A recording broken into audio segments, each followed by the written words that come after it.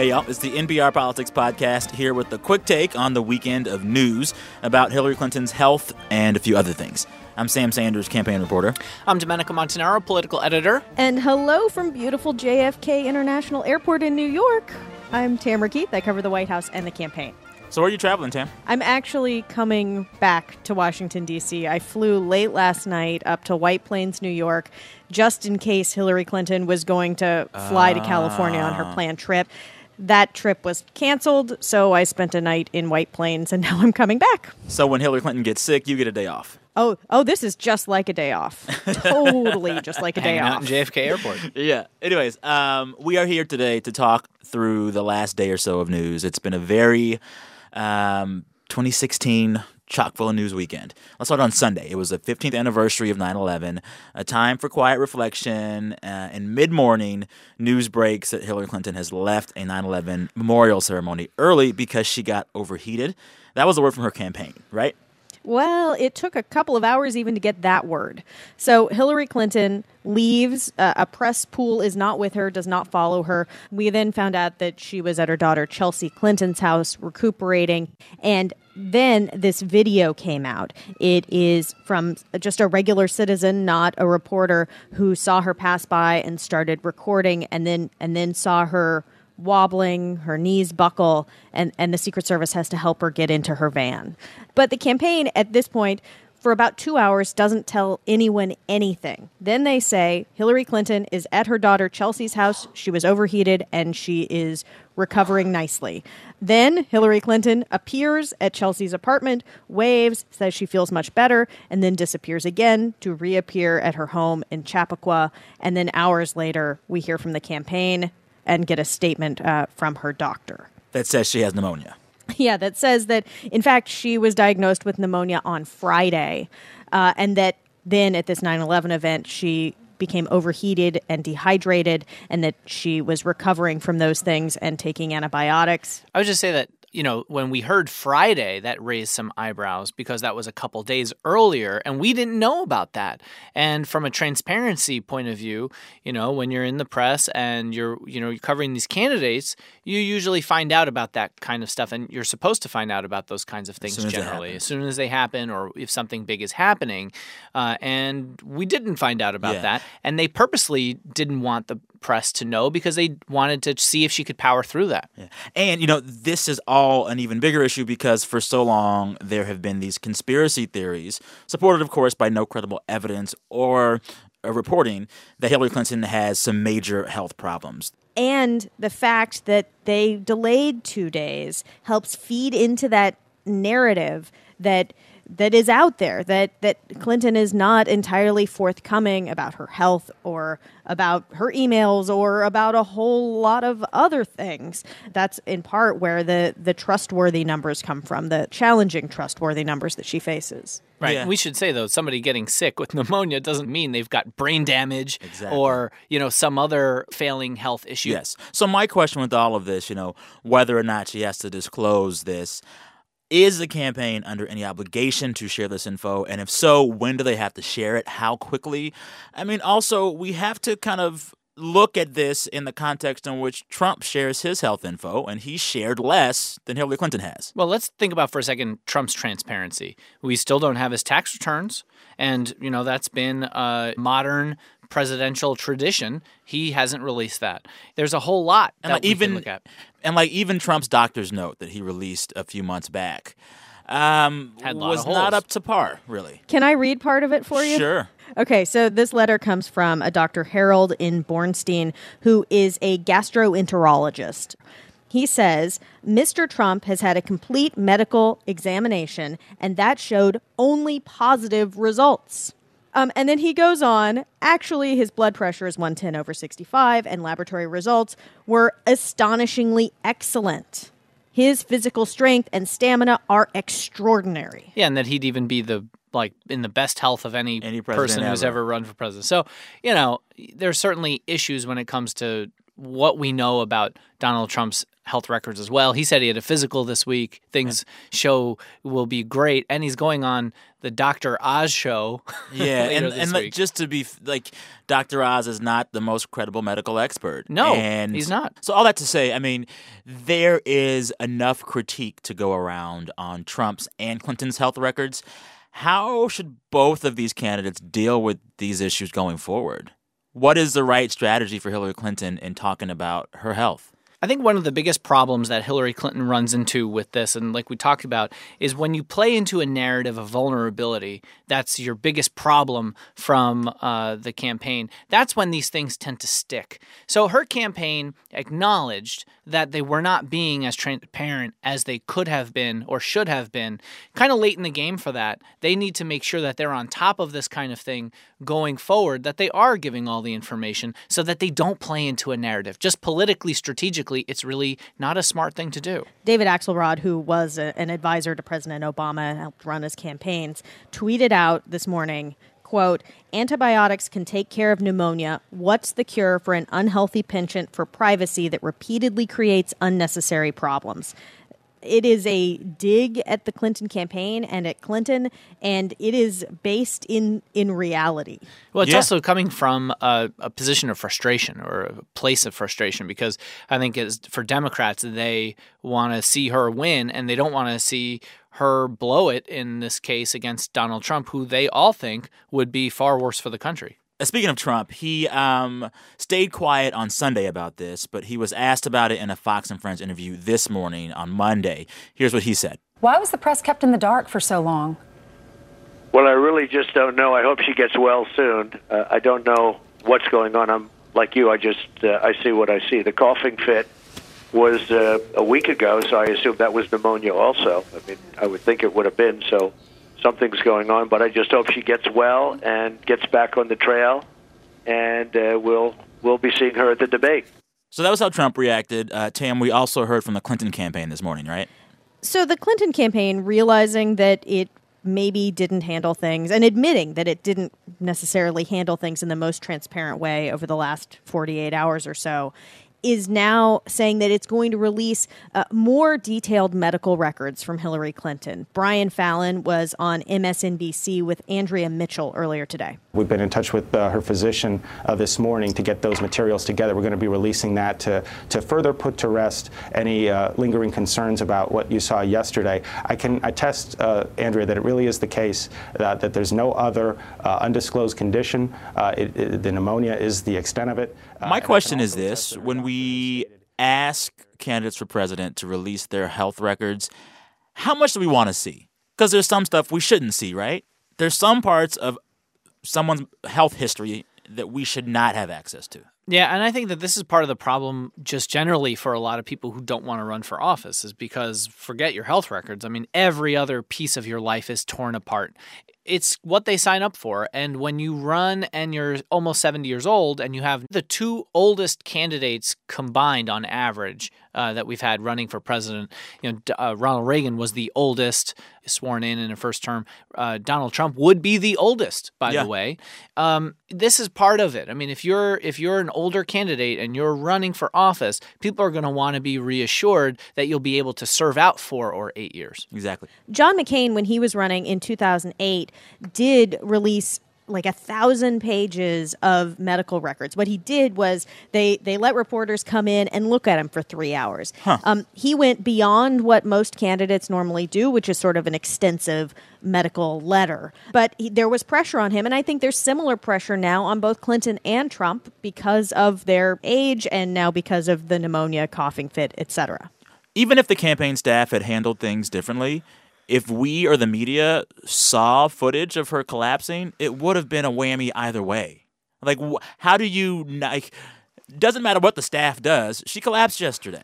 I agree. And I think that part of the problem is it's sort of this double-edged sword for her, because when we're talking about like how much information is too much information or what can you bring forward, I think Hillary Clinton in particular has had a difficult time with this kind of thing, not only because of her penchant for privacy, but also because she's a woman, and a woman running for office. She's had to show herself to be, tough and firm and have a backbone. And, be up to the job, quote unquote, in a way that probably a man wouldn't have to be under that kind of microscope for. And then at the same time, when you have all these conspiracy theories out there, imagine if, on the other hand, you have Hillary Clinton they come out and say, well, on Friday she's diagnosed with pneumonia, so she's not going to go to the 9/11 memorial. Clearly, she would have rather pushed through this and not have to deal with talking about, having pneumonia at all. So this story makes the first news of this weekend actually seem pretty far away. That was a whole basket of deplorables comments Hillary Clinton made this Friday at an LGBT fundraiser. She said that you can put Trump supporters into basically two baskets. To just be grossly generalistic, you could put half of Trump supporters into what I call the basket of deplorables. Right? The racist, sexist, homophobic, xenophobic, Islamophobic, you name it. And unfortunately, there are people like that. And he has lifted them up. So then she goes on to say that the other basket is people who feel the government has let them down. They feel the economy has done the same, and they feel left behind. They don't buy everything he says, but he seems to hold out some hope that their lives will be different, that they won't wake up and see their jobs disappear, lose a kid to heroin, feel like they're at a dead end. Those are people we have to understand and empathize with as well. And so this immediately became a thing right away with the hashtag basket of deplorables trending very quickly. This falls into the category of things said at fundraisers that are perhaps inartful, perhaps come across as elitist.